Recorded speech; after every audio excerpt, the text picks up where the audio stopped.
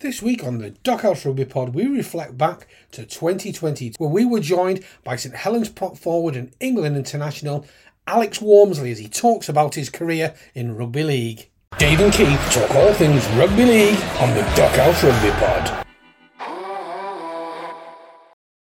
Good afternoon. Thank you for Big coming Al. on. Yeah, Big Al. Dewsbury boy. That's it, mate. Yorkshireman in the dark side. Or is Yeah, it the other way around? No, you're over with St Helens now, so you're all right. You're on the good side. Yeah. Tell me. I can remember, do you know what? I went to watch a 2020 game a few years ago and watched Yorkshire versus Lancashire. Yeah. And I'm bearing in mind, St Helens is Merseyside anyway. Yeah, yeah. But Originally Lancashire, though. yeah, but you know, obviously they must follow Lancashire. And Yorkshire won. A great game. We all went in as a team.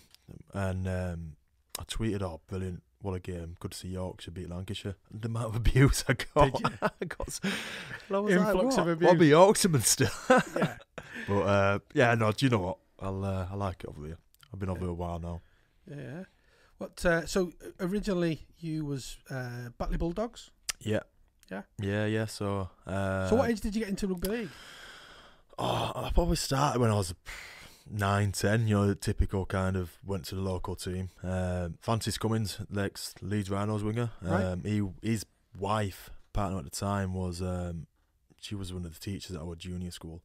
Right. And he come down and it was just Dewsbury Celtic had just started getting a junior team, so they'd only ever had an open age team up until then. And they'd come to our school trying to recruit some numbers and went up from there and loved it. I mean, you know, it was kind of, no, I think like every boy's dilemma, we're always playing football or rugby and, you know, sort of playing football on a Saturday, rugby on a Sunday. It comes to that point where we got to do one or the other. And I was taking too many tendencies from the football into the rugby games, and, you know, you sort of hitting people off the ball at 10, 11 and naturally being a bit bigger than everyone else. So I thought, you know, I best stick to the rugby. And yeah, well, you know, it's just sort of that natural progression from there, should I say. Yeah. Cool. So you was always quite tall for your age then? Yeah, a larger child. I was quite overweight, to be honest, as growing up, and I actually stopped playing for a while. You know, probably 16 to 18, and I got quite big. I think I was like 21 stone at one point, right. And being a little bit shorter than what I was now, and stopped playing, and you know, started playing again under 18s, but. To be honest, I say it's been a natural progression of sort of winged it, you know. This professional rugby league career of mine, you know, I was never sort of at 16, 17 wanting to be a rugby league player. It was just never on the radar. I enjoyed sort of messing about with my mates and training and going for a drink on a Saturday after a match at open age, and went to uni and stuff like that, and right. You know, fell into this kind of game. You know, this one probably the plan I had, but just like any boy growing up in sort of these working class towns, you know, find yourself playing in the sports team, and was lucky enough to go on and be a professional. Yeah, I seen a comment somewhere that said you made a remarkable transition into professional rugby league. Did I? I didn't make that, did I? Did you? You could have wrote that. No, I didn't. Maybe you did. Oh, it says, Alex Walmsley. Yeah. So you was at uni. What was you studying at university? Quantity surveying. All right. Yeah. Okay. So I mean, I went to uni at 18. I went to college and uni, and I'd never gone this scholarship or academy route. Like, you know, I wasn't a good player as a child growing up. I was, you know, if I made the bench, I was quite fortunate. You know, that's just, you know, the standard I was at, and sort of went to college, university, lived away, and, you know, so I went from there. I had a bit of a growth spurt, 18, 19, and you know, I sort of put my career down to being quite an awkward person, you know, in the sense of I'm not the most naturally gifted rugby league player in the world. I'm far from it. I'm probably just good at being awkward and being a different kind of size and physique to your average players. It's kind of set me aside and allow me to progress that way. And so I went to uni, studied quantity surveying, and that was going to be my life. You know, I was going to be a quantity surveyor after uni, and you know, sort of go down that route. And keep playing amateur on the side, and that'd have been great for me. I loved it. Absolutely loved it. I think playing amateur rugby and for Dewsbury Celtic are some of the best memories of my life, and that's comparing them to the professionals, because you meet your mates for life in those types of scenarios, and I did that, and sort of at uni, going back playing on a weekend, and just chance at 21, 22, I sort of got offered a trial at Batley, which I was quite surprised at. John Key was there, and I was playing for the Met side, and they'd watched me there, and I wouldn't say there was reluctance, any reluctancy from Batley to offer me anything, but I'd had offered from other semi-professional clubs in the past, but I didn't want to pursue it because I was enjoying my amateur rugby that much.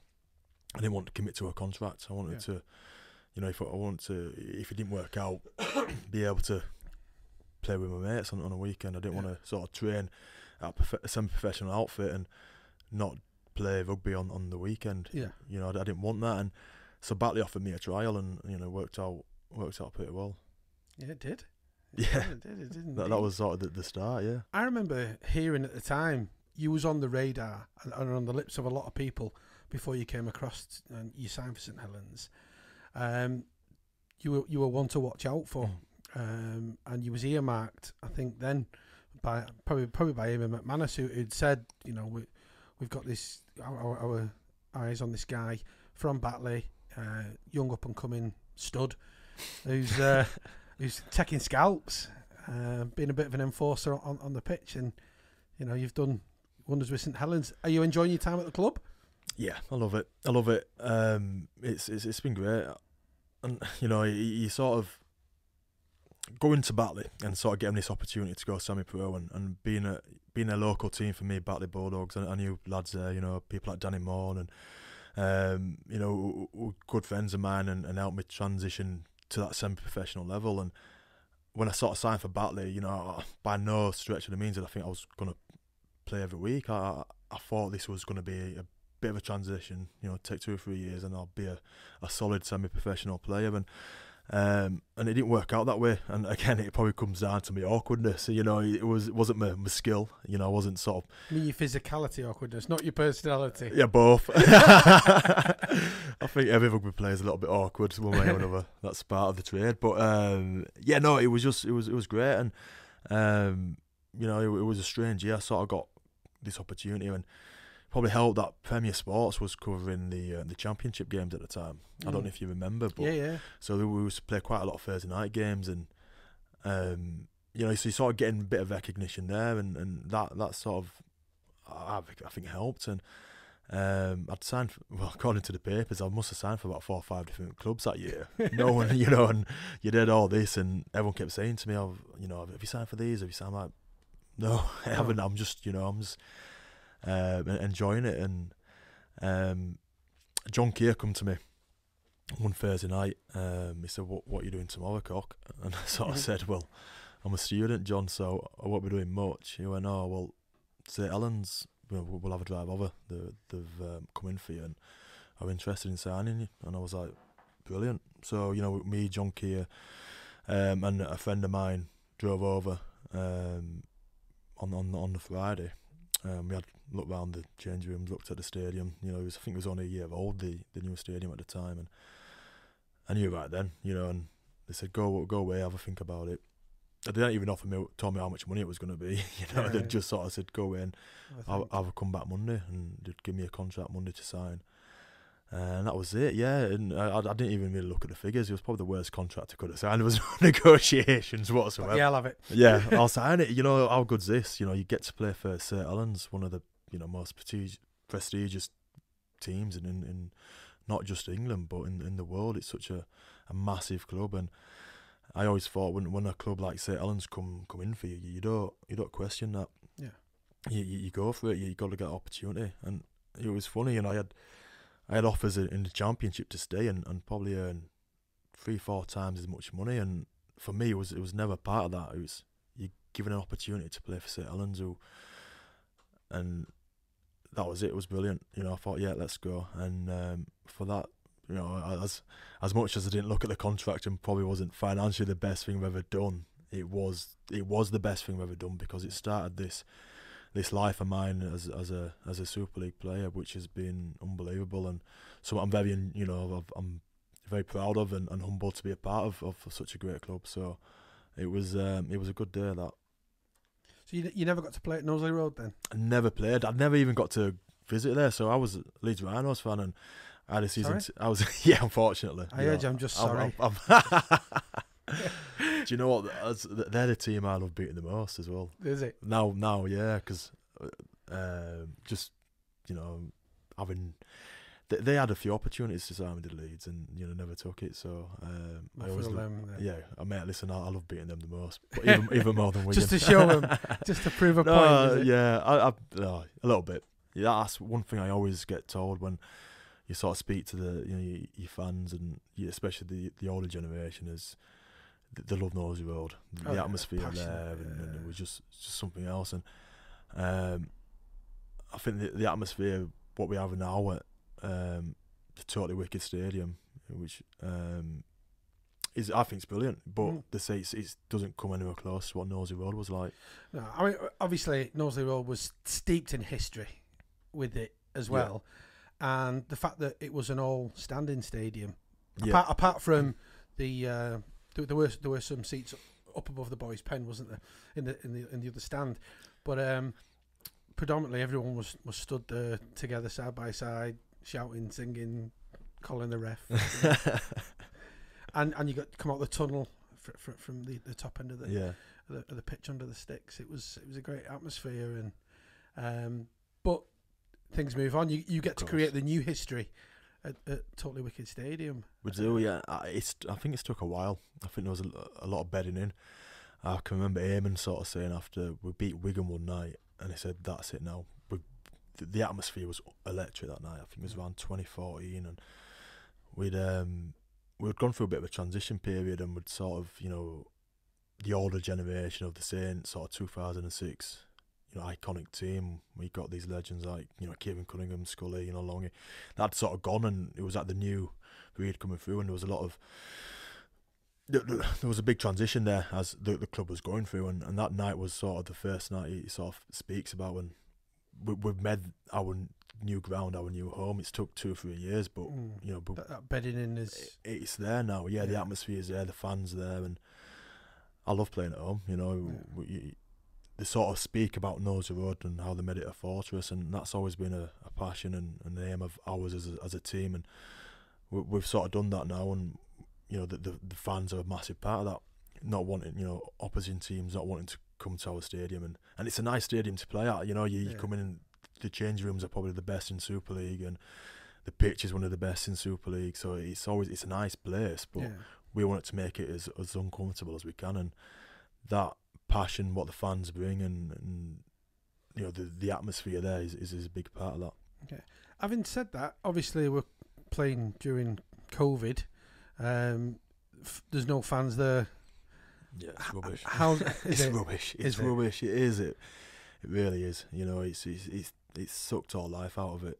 Especially when you go out to warm up and you go out for the kick-off. I think when you're playing and there's that, you know, when you're in the middle of it, there's quite a lot going on. You tend to be in the zone. Yeah. So you can kind of go about it, but that when you're going out and it's just dead. You know, especially when you've been used to this now. I mean, I've, you know, gone from playing in front of 60, 70 people at Crowness Park for Dewsbury Celtic to, you know, playing at Wembley. Yeah, you know, and 12,000 people every week at, you know, it's just, you know, at least at Saints, 12 to 18,000, and, you know, and 70,000 at Old Trafford. It's to then go from that back to nothing. Yeah, it's rubbish, and you know, it's a shame because the fans are the sport. Yeah. You know, without the fans, once you're walking up that tunnel, that crowd must instantly lift you. Yeah, it's brilliant, and you sort of go back, and me being a forward and being a prop, and you stand on the back line from a kickoff, and you've got the fans behind you, and you know, it makes it gives you that extra 15%. It really does, and yeah, it's rubbish. It is rubbish without them. Yeah. Hopefully we can get them back in, get them back in soon. But you want them back in right as well. We don't come back in and hear about not allowed to sing and do this. You want them to get back in and that life be there, and, and that heart and soul of it, and because that's what it's about. You know, you don't want to be playing in front of 10,000 people if they've got to sit down, silent clapping. Yeah, and have a mask on and not show the passion. So hopefully when they do come back, it's right. Yeah.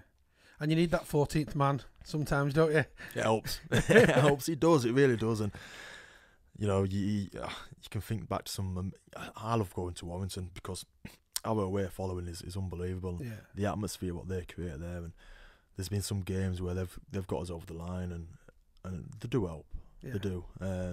It's to say they don't have a direct impact on what's going on, but they just help you get through some moments. And does that make you want to play for the fans as well? Yeah. I mean, obviously you're there to do a job anyway. Yeah. Your own pride and everything will want to get you over that whitewash, but yeah, they do.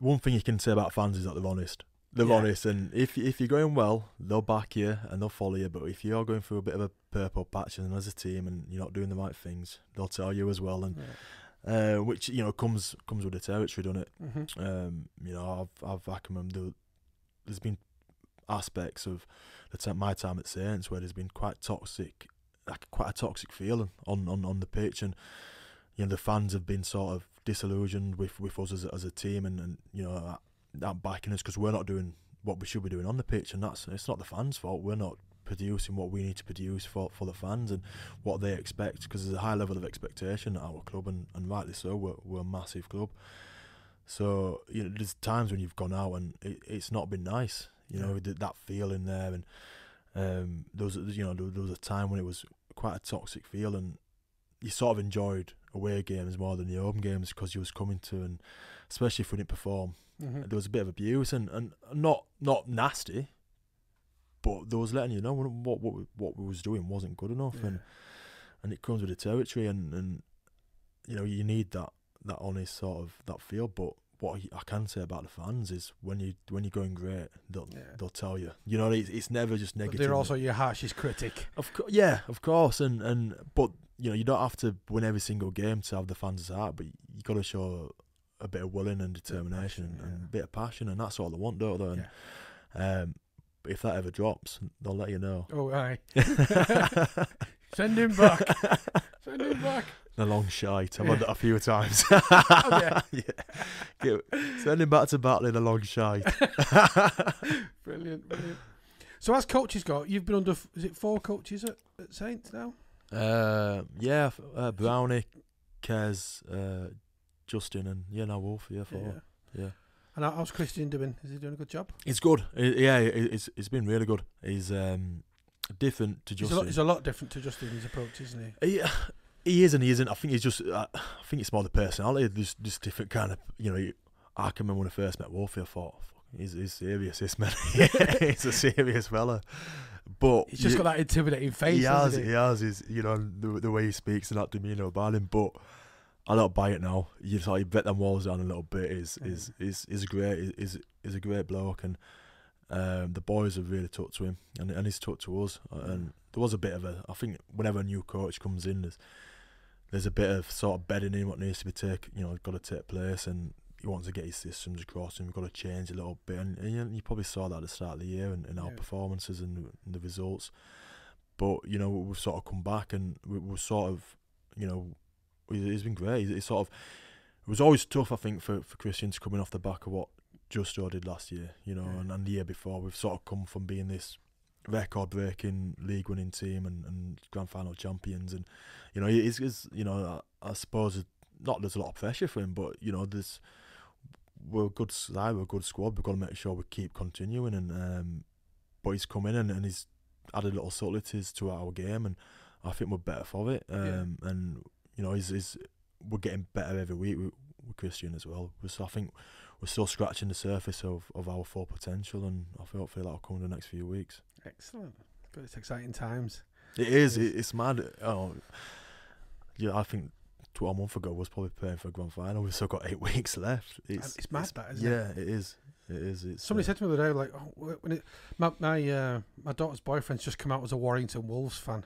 Sorry. Me too. But I got Briers to send him a message. Yeah. But then I got Louis to do him one, and he said, Louis was brilliant. He said, "All right, son, if you want to put Warrington, that's it. But it's just years of misery. But it's your choice." I think that's one thing you get with our sport is that as much as we want to beat each other on the pitch, there's always a bit of sort of, there's respectful rivalry, I call it, between the clubs. Do you have any rituals on a game day? Is there anything particular that you like to do? Or I think as I've got older, I've kind of relaxed them a little bit. The only thing I sort of adhere to now and I commit to is I listen to the same 5 songs before I go out for warm up. I have a playlist and I'll listen to music, but the last 5 songs I listen to, I adhere to. Tell us what they are. Stone Roses, Resurrection, into it's quite a weird list. This, by the way, eclectic. Yeah, into AC/DC, You Shook Me All Night Long, into The Who, Baba O'Reilly, tune. Into the Stone Roses again, Sally Cinnamon. Right. That's one. And that's just been my last few years, my ritual. Yeah, I've had it for a while now, but I think that's the only thing I stick to now. Before I do so, you have to do this. I have to get this strapped at this time and make sure I get that mass out and listen to this, watch this, eat this, and I don't know. I think as I've got older, I got lazy with it all and kind of stick to the music. I used to always now. have to put my left sock on first. I still do now at home every day. Left sock first. Yeah. And if my socks are inside out, I don't change them. If I put them on inside out, that's it. I have to stick with them. I've got nothing like that. Nothing as bad as that. Just crazy. That's OCD. That's it? just that's sweet intense.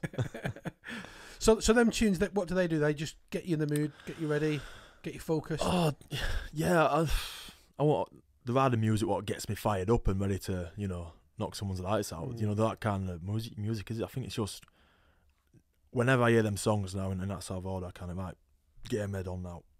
Let's just go out and make sure I'm ready to go out and do what I need to do, and it just gets me. It's weird when I hear the songs on the radio. I kind of like want to turn the radio off, put a different song on because I feel my mood changing a little bit. Okay. I feel my mood changing, and so I think he just has that.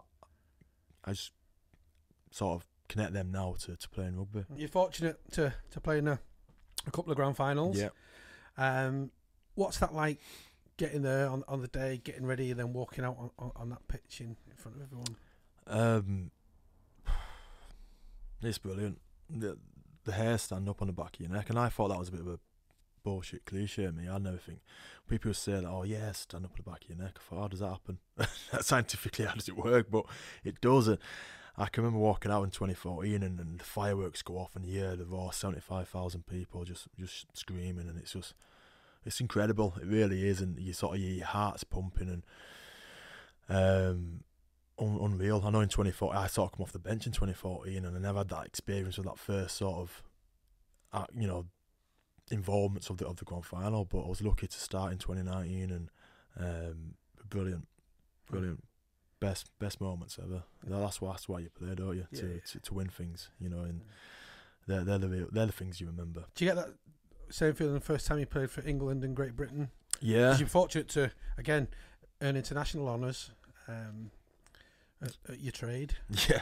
Yeah. It's, again, I think as I sort of signed for Saints and, similar to how I went to Batley, I got signed for Saints and, Mike Rush kind of said to me, listen, you probably only play a few games and, we'll send you back to loan and Batley and we'll ease you in.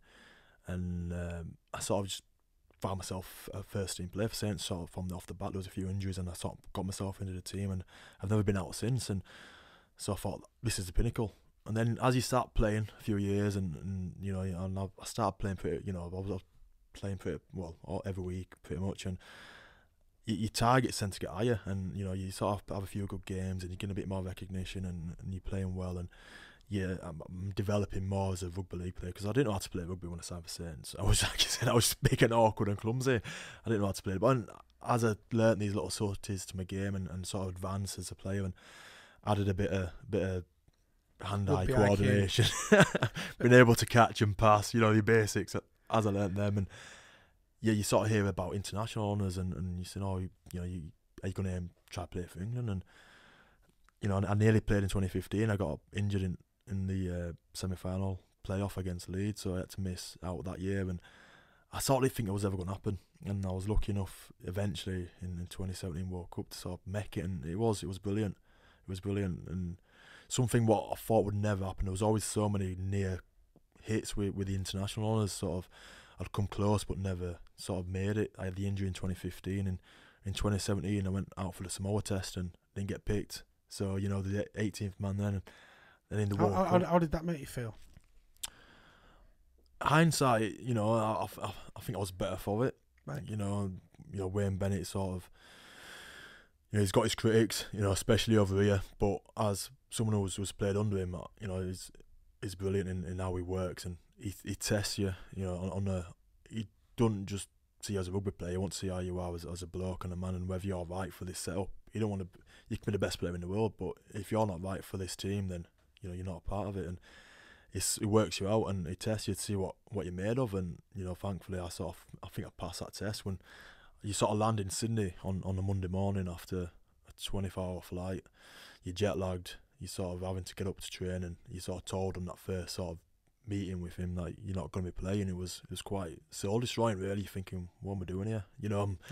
I'm missing out playing on a game for Saints. We had a big game against Warrington, and I've flown halfway to the other side of the world, and my partner's pregnant, and my head was at shed, and I thought, I'm going to show you then. And I trained really well. I trained the house down, and that then put me in. And he sort of said to me, "You'll be there in the World Cup. Just make sure you're playing well." And so your attitude, how you handle that, then put you in great stead. I think so. In his eyes as well. Yeah, I think so, because there's an old saying what the All Blacks have. No dickheads. You know what I mean? And you can be the best player in the world, but if you're not a good person, you're not humble, and you're not willing to train hard and do everything you need to do, and then you're not going to be a part of that setup. And that's and Wayne's got a similar sort of ethos there. If you've got to be right for the team, you can't just be the best. Yeah. Because if you are, you don't work. You don't. Team's not no round one person. You sort of. You can't have a bad egg, it's like a cancer, you can have one bad egg in a team and it'll spread throughout, and and that's what happens to you sort of your teams when you got bad people in there. You need to make sure everyone's on singing off the same hymn sheet, and but I missed out then, and sort of come back for the World Cup, and I was supposed to make me debut against Australia in the World Cup opener, and I got cellulitis in my leg. Right. I got cellulitis in my leg like 5 days. I thought, I'm cursed here. I'm not going to play for England. It's never going to happen. I was in a pretty bad way. I was on intravenous, and I think it's my. Because it can get quite serious, cellulitis, can't it? Yeah, I mean, we joke about it now. Me and the doc, when we spoke, Brooks, he sort of said, you was pretty close to going to hospital there, and I can remember Brooks had sort of set up this medical room in the hotel, in one of his bedroom in his hotel room. We had like drips hanging off the curtains, and I was in on intravenous. I was on all these antibiotics, 7 tablets 4 times a day, just trying to get this bug out of me, because it was trying to get me right for the Australia game, but it was never going to happen. It was never going to happen. So it was a pretty bad one. My leg sort of swelled up twice the size of what it normally was, and he sort of said he was lucky. He was lucky there.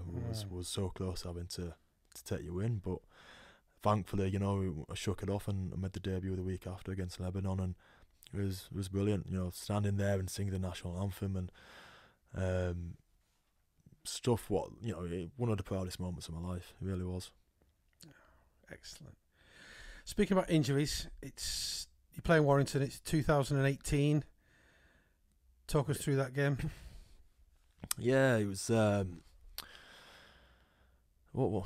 It's never ideal, but you sort of pick up a bad one, and that was a pretty bad one. I remember I'd come off the back of a World Cup, and I had a few little niggles from the World Cup, and I didn't get much of a pre-season. I was probably unfit at the start of Super League, but you're kind of you're chasing your fitness levels, and I think it was round 5 for Warrington, and I was still not quite there. And through fatigue, I've made an uncharacteristic tackle. What I've never done in my career, probably never do again. But I've tried making a tackle, and I've come out pretty bad. And sort of, in a way, thankfully, I was a bit concussed because I got brought off. But if I wouldn't have got brought off, I'd have kind of just, you would have tested it out. Check it off, let's see what it is. And Yeah, obviously we would sort of scanned it a few days later, and I had a double neck fracture, which isn't the news you want to hear on the Monday. We'd sort of, I think we'd played on the Friday night. We'd sort of seen how it was Saturday. We'll see how we thought it was whiplash. I had some nerve issues, but I think none of us ever predicted what was going to happen. And we sort of went for a scan on the Monday. We'll just make sure everything's right, and let's make sure there's nothing sinister going on. And you sort of get off the MRI bed and you sat in. Well, I've been on I've had MRIs. I've had 20, 30 MRIs. You sort of get the results a few hours later, and you get your clothes back on, and off you go. And as I was getting off, my phone was ringing, and it was Millsy, and he sort of said, the physio.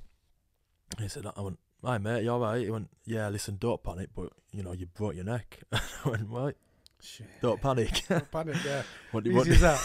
Don't panic, but you've just broke your neck. Well, what do you mean? I'm thinking I've been driving around all weekend. I was sort of, I was Atticus would have been 5-6 months old, so I'm doing my fatherly duties. I'm driving around, and he went, "Yeah, it's there's an issue. We need to get you braced up. We need to send you for a CT scan, make sure we know exactly what we're dealing with." I thought that was it. I thought, fucking hell, my world's ended here. You sort of, all the stigma what comes with it, and I'm thinking, am I going to be right? Am I, as mad as it sounds, even though I'd been walking for 3 or 4 days, I'd done all what I need to be doing. I thought, no, but the reality is now hitting home. You've got a broken neck. It's pretty serious, isn't it? Am I going to be paralysed tomorrow? Is something going to happen where I think, is something going to move, and is it going to touch some delicate structures and affect my life, not just as a rugby player, but as a man and as a new father, and all these emotions hit me, and I was shitting myself. You go for this. I went to Liverpool Royal for this CT scan. We had to go to the nearest place, and that was an experience in itself. I'm sat in A&E with a broken neck for 6 hours waiting to get seen, because bless the NHS, they're under some stress at the minute, and I saw the other side of that. We get this CT scan and get it done, and yeah, it was a pretty bad one. I'd sort of done over I had 2 fractures. I'd cracked my C6 and I had a C7 fracture as well, and the disc was bulged and ruptured. So it was, I think at the time I'd sort of downplayed it. I was kind of just sort of thinking, yeah, it's a bone, it'll heal. It was always quite positive but it was quite uncertain times at the time, and going for the surgery, getting the operation and things like that. There was a lot of unknowns. Thankfully, I've sort of made a full recovery, and I was always aiming to get back that year. And one thing you can't do is you can't cheat time. And I can remember going back to see John, who was the surgeon, and he said, we laugh about it now, but I'd gone back 18 months after. I'd been playing for 12 months, and he sort of kept me under his watch for 12 months just to keep an eye on the neck, do a few X-rays, make sure everything's still as solid as it is. All the cage is fine, and all the structures there are bedded in as they should be. And on the last one, just before John sort of released me or whatever, from his watch, he kind of said, I remember watching that first game and I was shitting myself for you, because as the science was there, we'd done all the right things, we'd done the operation. In theory, your neck is as strong as ever. You've got 4 screws at the front, you've got 4 screws at the back, 2 plates, a cage. He said it's rock solid, it's like reinforced concrete. But I've never have that injury and go back to contact sport or even any kind of sport. Yeah. This is an injury where you see on a jockey or a motorcycle accident, someone's been thrown off a bike, and you don't see it in sport, these injuries. And so no, they are career-ending injuries, aren't they? Yeah, and he said it never, he had to put all this trust in the faith and in the theory, but it was a known entity for us all. And so you've got a cage in your neck now. I've got a cage where my disc should be, and 4 screws on a plate at the front, 4 screws on a plate at the back. Wow. It's the X-ray's pretty mad. I'll show you. Yeah. it's pretty mad what's going on. So first game back then after that, how does that go? What's going through your mind at that point? That was the hardest part. I think the rehab itself was pretty easy in terms of I had to let the bone heal, and we had to let everything fuse and be solid and everything reinforced and as it should be. what I wasn't preparing for was the mental side of it, and that was the hardest bit. So I had the year out. Was trying to get me back with that year, which was never going to happen, but it was kind of, I needed that. The wife wouldn't let you get back that early. And I needed that false up just to keep me motivated and keep me going. I'll give myself a name and let me get me back for this year. And obviously it was never going to happen, but we spoke about it, and we come to I think we played Wigan in a friendly. It was my first game. I'd done all my contacts, I'd done all my progressions, but you can't replicate a game in training. A game's completely different. And last time I'd sat in the change rooms, I'd come out with a broken neck, and that was the reality of it. And that was what was going through my mind going into the game. And it was terrifying. It was terrifying. I'm sat there and I'm thinking, I don't care what. All I want to do is sit in this change room after the game and be fine. And that's all I was thinking before. And I went to see a psychologist a few weeks leading up to it, and I didn't want to talk about it. We talked about everything but sort of this oncoming game, what I was going to be a part of again. And I was probably scared for the best part of 6 months being back into the season. So and rightly so. And it's bold that you can talk about that now and admit that gone on. But like you say, it's not a ligament tear, is it? It's no. And that's what you sort of, do I want to do this? That was the question which I was asking myself all the time. And I had Atticus would have been nearly 18 months. We had another one on the way not so long after. So I was a new dad. Is it worth the risk? And there was always that feeling of I'm not done. Yeah, I know I'm not done. That gut feeling's telling me that I can do this and I can keep going. But it was terrifying. Every time I went into a game, I was worried. Thankfully, as soon as the ball kicks off and you're sort of in and amongst it, the adrenaline kicks in and boom, and there's enough going on. That's it. You don't really have time to stop and think about it. But every time you're in a bit of an awkward position, it comes back and you're sort of thinking, let me get my head out, let me get safe, and that went on for a while. And thankfully, as the games and the more contact he had and the more tackles and the more drives and everything else, it sort of eased and to the point now where it's very much in the back of my mind. Every now and again it'll come back like a bear just sneaking around the corner. But you're beasting it at the minute, mate. Anyway, you are beasting it. You'd never think that anything like that had gone on, and you're having a phenomenal season up at St Helens, and it's great to watch. Yeah. You're just throwing them off like swatting bees some days. No, I think that was what I was adamant on as well, is that if I come back right. I don't sort of change how I play. I don't change, how I approach the game. I play in a position where there's going to be a lot of contact. There's going to be a lot of big hits and big collisions. I can't go into tackles and drives, half-assed or half-hearted. No, that's when you're going to get injured, isn't it? I want to make sure I'm right. Yeah, if I'm not 100% committed to these games and I'm going to play again, then I might as well retire. Because that's me done. There's no point me coming back and not being who I was before. But yeah, thankfully it's kind of, there's a little bit of nerve issue. I'm a bit weak on my left side because of the nerve damage. But other than that, I've had no sort of real effects in terms of how I've been able to come back and play. I've lost a bit of neck movement. I can't look up that high anymore. So you'll never be a sniper? This is it. No, never. Thankfully I'm 6'5" and I can see on the top shelf anyway. So, so there is aspects, and there's your loss of movement and things like that. But thankfully I've been able to return and play a standard what I'm happy enough to keep doing. Yeah. Like I say, you're having a phenomenal season, mate. The team is as well.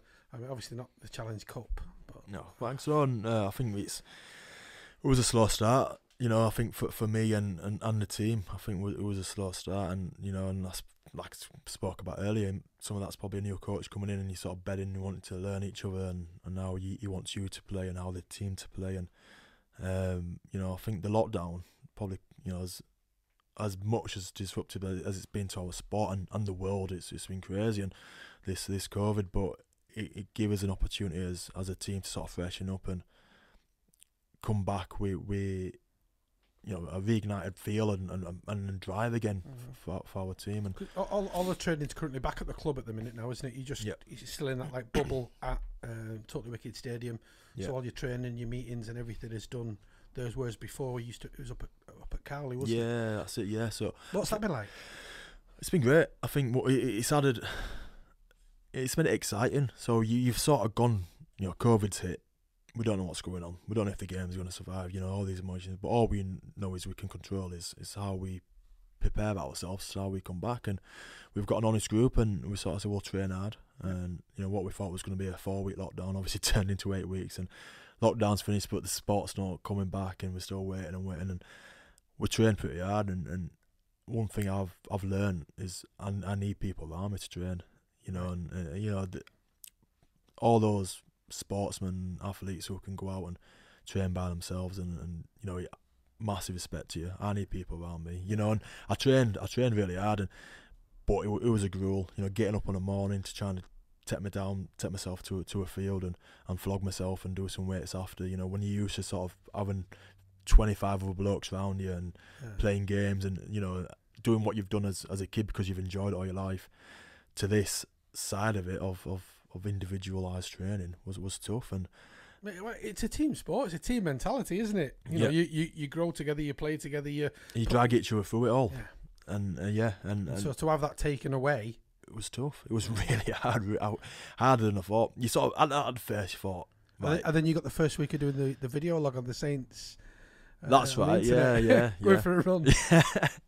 It was funny. I was kind of trying to hide. I went back to Yorkshire, so me and Simone are lucky enough to have a bungalow at Simone's parents where we've got our own little space, and it was tough, but I got a lot out of it. I trained really hard, and everyone did. And to come back then and new gym set up in the stadium, got his own lot. It was exciting. Everyone was buzzing, and those first few weeks training was as good as training as I've ever been involved with, because everyone was fresh. Was sort of, anyone had little knocks, and there was a few of us had niggles, and all them had gone. You're never going to go into a game at 100% fit when you're playing week after week after week. So that recuperation period, I bet that was really good. Yeah, it was best I'd felt in 10 years. It really was, and you'd sort of, like I said, gone from this week and week relentless sort of bashing each other, and when you've gone on an international tour, like gone to the GB tour, which was a tough tour, and gone into that with a couple of knocks, and you're coming back with a couple more knocks, and then you sort of having only 2 or 3 weeks off season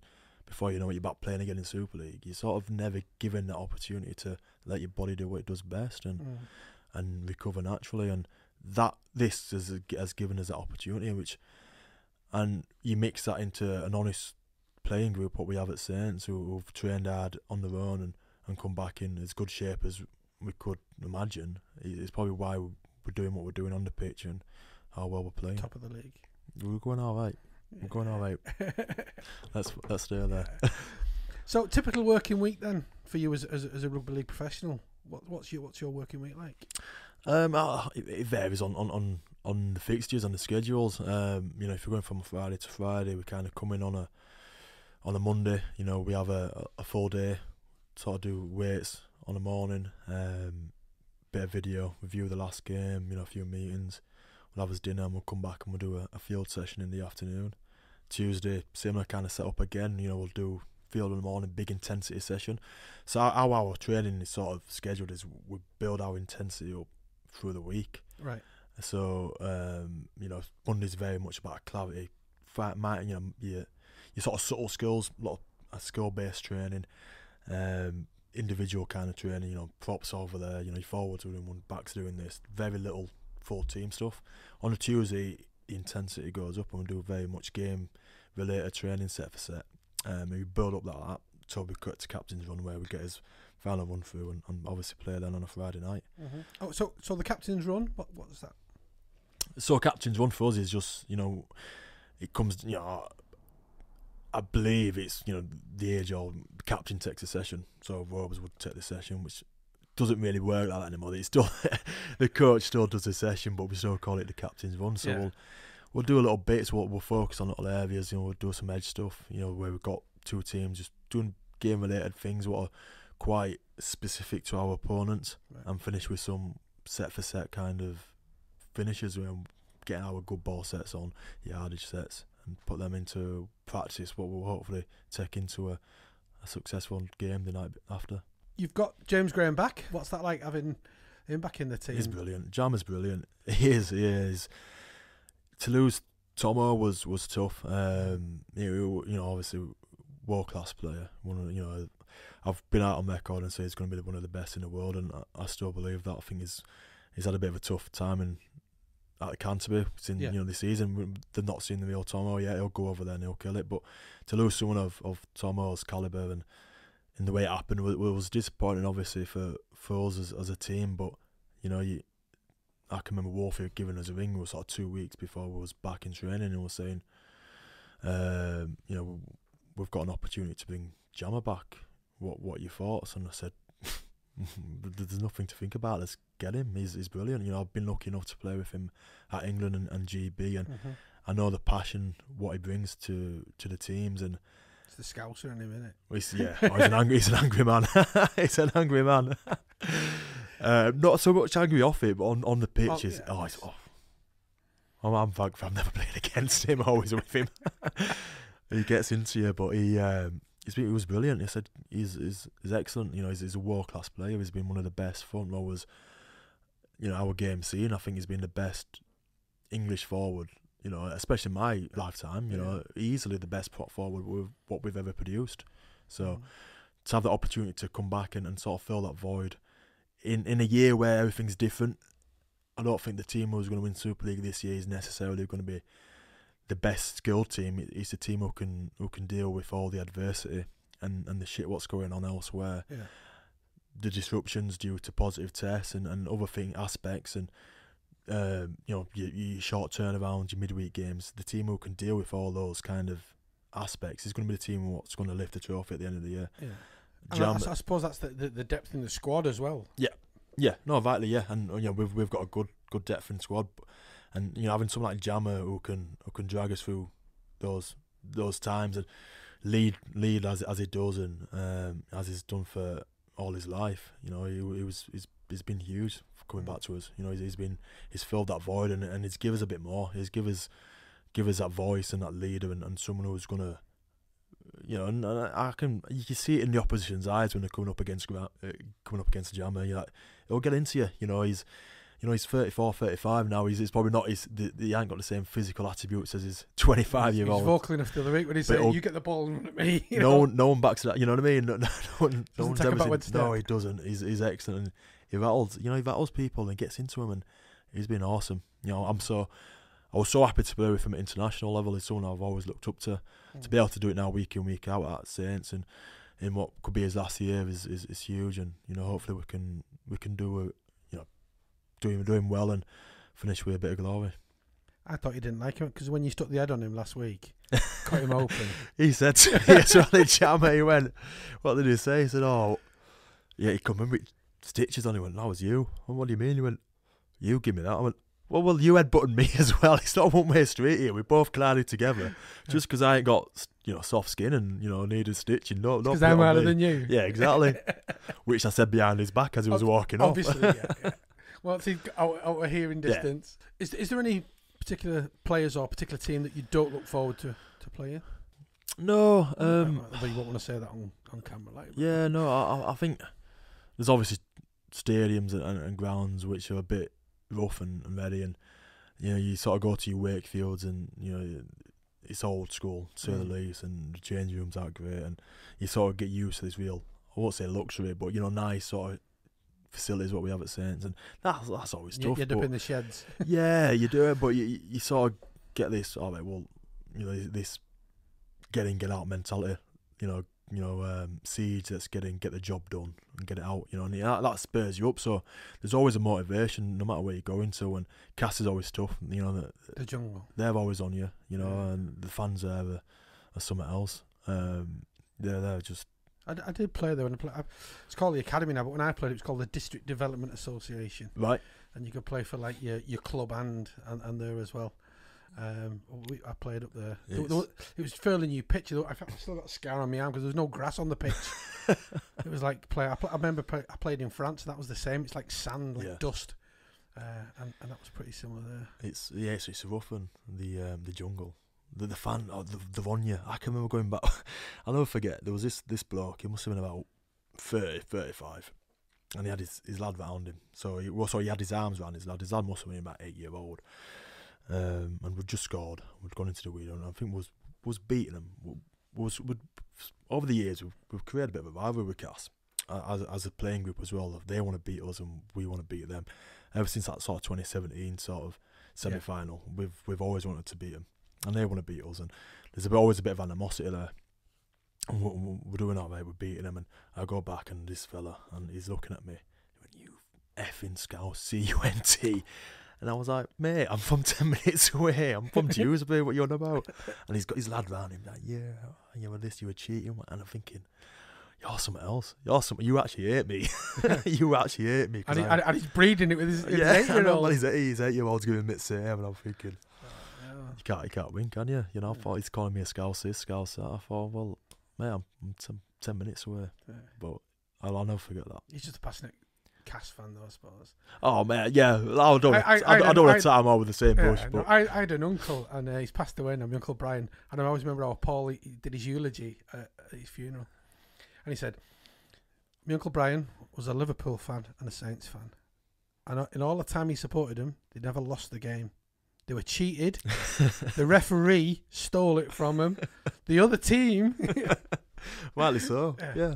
No, it's passion. Do you know what? And do you know what? I think rugby league fans in general are great out there. You know, they have your passion. You want your team to win as much as you want anything, but you can sit next to a fan of an opposition team, and there's not that hatred there. I don't think there's obviously there's banter, there's rivalry. I mean, I'm on the other side from you because, well, I suppose you did younger years, but you go to like a Challenge Cup final, and it could be, let's say it was Saints and Warrington, but you'd have Cass fans, Salford fans, from all the rugby team fraternity, having a drink in the pub, having a sing song, having a game of rugby at the car park with a tin can, there's not that level of... No, which you see in others like football, and it, for me, there's passion, and then, there's 2 or 5, and I've never understood this hatred of wanting to hurt, see someone and you think, I want to hurt him because he's wearing a different colour shirt to me. I've never grasped it. I've never understood it, and thankfully in rugby league we don't really have that. There's always a minority and there's always one, and I suppose that's the same in football. It's always a minority what you hear the loudest, but I think our fans are great in that, and I suppose it might come back to this being this working class sort of family feel, and we sort of look after our own. I don't know if that's part of why we can, as much as you are a different team, we look after our sport, and I think we let you lot do the violence on the pitch for us. So. Yeah, maybe it is. You see the violence on the pitch, but off it, everyone's always quite respectful of each other. To an extent, there's always the banter, like you say. Yeah. I mean, as you go and knock seven bells out of each other, but there's always like it's an elbow. I know, yeah. Now, isn't it? It's doing me head in. What gets me is you're tackling each other, you're lying on each other, bleeding, breathing, but then everybody's like just... And that's what we get fine now if we celebrate a try. So this is why it's all come in. So at first, I don't know if you remember, we kind of, you're scoring tries, you're celebrating as normal. Yeah. We had a few positive tests, and the R4 gone, right now, we're clamping down on everything, track and trace. Anyone sort of, you can't celebrate your tries. Like, right. What do you mean you can't celebrate your tries? It's all been sucked out of us anyway. There's no fans there, and it's hard, and you sort of score a try. And I was thinking, what if we'd gone to Wembley and scored the winning try at last minute? You're telling me I'm not going to jump all over my mate? And you're not loud, and you're getting fined. I did notice that change. I think a couple of weeks ago, Aaron Smith scored, and I thought, why is nobody running over to him, congratulate him? He's a young kid coming up. No one likes him. Oh, is that it? No, but you're right. Yeah, it's sad. It's sad, and you sort of one of the things, whoever scores, try to make sure you get there. Everyone's getting in. That's one there sort of stinks. You know what I mean? Let's make sure we get around you. We've scored here. Let's celebrate it. But it's they're slowly sucking it all out of us. It's a shame. It is. It's a shame. It's a shame. Right, before we go, I did this with Louis as well. Seeing as you're a Yorkshireman, how Yorkshire are you? Right. Okay. See if we can get these. I'm going to give you some words. You can tell me what they mean. So it's slang like Alice. How are we spelling it? A-L-L-U-S. A-L-L-U-S. Can you use it in a sentence? Yeah. No, you probably get away. Alice. I will Alice love you. Always. Yeah. Always. Alice. Alice. Is it Alice? Alice? I'm questioning that one. Okay, we'll question that one. Arse end. Arse end. Yeah, somebody's an arse end. You're an arse end, you. Well, it's arsehole. Idiot. Idiot. Yeah. Yeah. Okay. A beck. A beck. Yeah. A beck is a stream, apparently. Huh? Buots. Yeah. Boot. Yeah, boots. Boots. Size 12 buots with a two-piece full kill. No wet. Chuddy. Chuddy, chewing gum. Yeah, there you go. A cog. Somebody give you a cog. A cog? On a cog, one of the... Not on the bike, they give you a cog. Oh, backy. Yeah. Is it? No. It's a backy. Yeah. What would you say for a backy? A backy? A backy, I'd say a backy, yeah. Faffing. Faffing, messing about. Yeah. Gip. Gip. Yeah. Gip. Thought of it makes me gip. Oh, sick, yeah. Being sick. Lass. Our lass. Easy. Our lass. If you had a monk on. Yeah, it was angry. Okay. Me sen. Myself. Snap. If you had Snap some food. Snap. Yeah, food. it's your fodder. We got water. Water. Weirs. Weirs. Yeah. Where's that? Where's where? Yeah. Yam. Yam. Yeah. Go home. Go home. That's Whitehaven though. Is it Whitehaven? Yeah. Is it more? Is it? Yeah, I'm sure, isn't it? Yonder. Yonder, over there. Over there. Okay. Well, let's see how intelligent you are. So, if I was to tell you I had an half knacker. An half knacker. I'd say I've got to get it checked out. Apparently, it's a house brick, which is good for lobbing, right? Throwing. Before you ask me, do you know the answer to all these before you read them? I knew most of these. Because them Yorkshire ones, I'm not. A bit dubious. Yeah, you can't trust Wikipedia, can you? No. Really? This is it. Okay, we'll put it into the steward's inquiry. Corporation pop. Well, it's water. Water. But well, that's is that same? That's, yeah. Yeah. Okay. Do you know what a moggy is? Moggy. I've heard that one. I have heard of moggy. Is it some sort of sarnie, something like that? It's a mouse. A mouse, yeah. Well, but in Liverpool, it's different. But I think a moggy's a spider in Liverpool. Right. Lobby or lobbies. Do you know what that is? Hot pot without a crust on. Oh, that's a bit pointless, isn't it? Isn't that like a stew? Yeah, it's a bit like a stew. Yeah. Roaming. Roaming, going about. Yeah, roaming about. Yeah. Do you know what a split is? Yes. Is it fish and chips? Is that no? It's in the what the crowd sing every week. Louis did get this. Split fish and curry. Yeah, fish and chips. A split is chips and peas. Chips and peas. Yeah, I knew it was something to do with chippy fish and chips. Chippy, yeah. Do you know where Tatty Eve is? Fataweef. Yeah. Do you know what Pimmy's was? Pimmy's. Isn't that what you drink at the Grand National? Pimmy's. Oh, that's Pimm's. Pimm's. Pimmy's was a pie. It's not instant sellings anymore. It was a pie shop, but right. Everybody fettled. I've heard this one as well. I fettled it. Go on. Fixed. No, I haven't got that. Mert. I like Mert. That's it. That's my quiz. Yeah. Anyway. Yeah, it was a rubbish quiz. Thanks. I'll have to think something new now. But no, it's been great having you on. It's our second rugby league podcast, so hopefully many more to come. Well, so you got all the rubbish ones out of the way with me and Louis. Hopefully you can actually get the big lads in first. Get something decent now, don't you? You've tested the water. It works. Yeah. Let's get something decent. Oh, you've been great, mate. I've enjoyed it. No, thanks for having me. Speaking of Louis, though, what's he like at work? He's like everything you see on TV. He's just a big, massive ball of energy. Yeah. But I lived with Louis for about 4 weeks. Right. I'd bought a house, and house I was renting that would come to an end, and I was out. And bless him and Jess, they kind of took me in for 4 weeks. And is that why you're so big? Have you been on Jess's cakes? Oh, yeah. The Dangerous, she's good, isn't she? She is really good. Brilliant. I mean, they live in my road. I've ordered 2. I've got 2 slabs coming on Friday. Have you? The Dangerous, they are.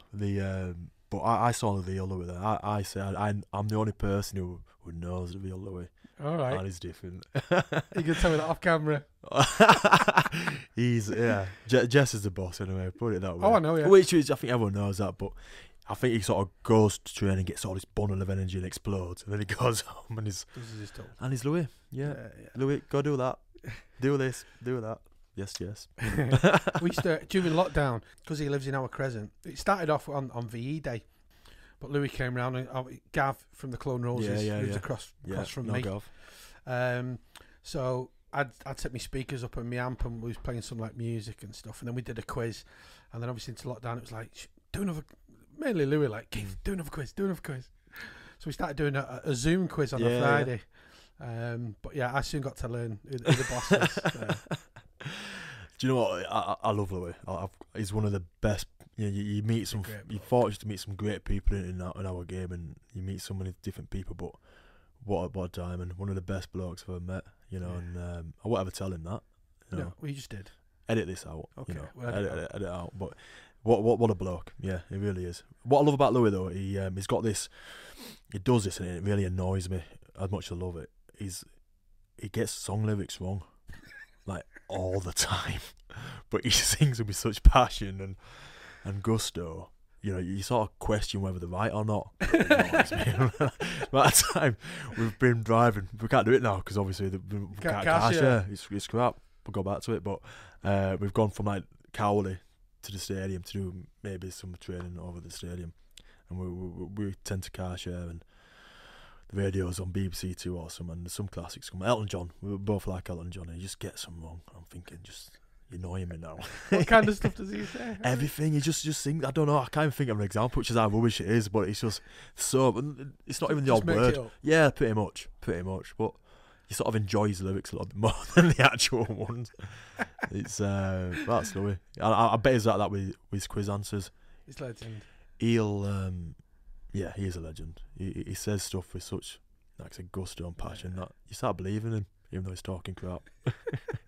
He talks so much crap. I got a little message off because lockdown was kind of coming to an end, and we'd had stuff on, and then I got a little message off Rudy, and he's just like Louis number 2. And Keith, meow mate, when we doing our quiz, come on, Keithy.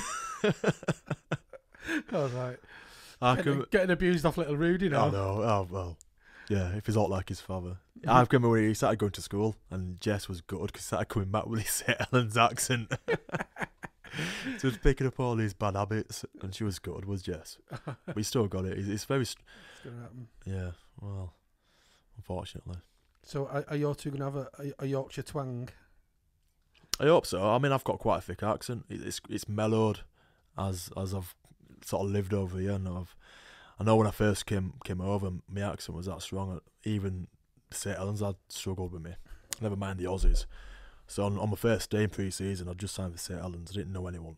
I'm sort of surrounded by all these legends. I go into the office, sort of introduce myself to Nathan Brown. I never spoke to Brownie because I wasn't Brownie's signing. I was Rush's and Eamon's and Kez's signing, and I went in and introduced myself, and we had a 5-minute conversation, and I still don't know to this day what he said, and I'm pretty sure he didn't understand what I said. He said just like a lot of nodding. Yeah, well, you're laughing. You can only say what like so many times, can't you? Yeah. And you've got to like make up what he said, and he's sort of laughing at things, and he's looking at serious, and he's it's like, shit, I got that wrong. Oh, was that not a joke? Oh yeah. Still, I've sort of transitioned a little bit. When someone new meets me, especially an overseas signing, they struggle. Right. They must struggle with Louis as well. And they do, and they say that. I know Wolfie said to me a few weeks ago, he said, honestly, I still don't understand what you're saying half the time. Right, mint, cheers. Yeah, nice. We have to try and get Christian on. I see him at the football. He's on a weekend, so I'm going to try and get into his ribs, see if we can get him on. I won't get into yours. Yeah. He's not shy. Are you asking him for me? No. No. He's that scary. Nah, it's funny. He gets stuck in it. We do a lot of wrestling now. He's quite defensive oriented, is Wolfie, and he's never shy to give an example. You'll just, you'll be sort of doing something before you know it, he's like shot at you in the ribs, and you're sort of on the floor. And he's a strong man. Well, he had the Samoans performing, didn't he? So. Tongans. Sorry. Tongans. Yeah. The Tongans. Yeah. Tongans. Yeah. Edit that bit out, Sean. he had the Tongans performing, didn't he? He did. They were a tough team to play against, but just under Christian especially, you know, they've sort of developed this rugby league playing ability as out before. I think a few years ago they were just big strong boys who can run hard and cause destruction, but they didn't have that sort of subtlety to the game, Wolf has done brilliant with them. You know, beat Australia, beat us. What an achievement that was. Incredible. Not beating us, the Aussies. Yeah, obviously. I'm a bit biased. Yeah. It was, but yeah, no, it is good. Get him on. I will, yeah, I'll try and get him on. Well, thanks for coming. You've been a great guest, and it's been a pleasure having you and listening to your stories. Yeah, thank you. I'm Alex Walmsley. This is the Dockhouse Podcast. Please like, share, and subscribe.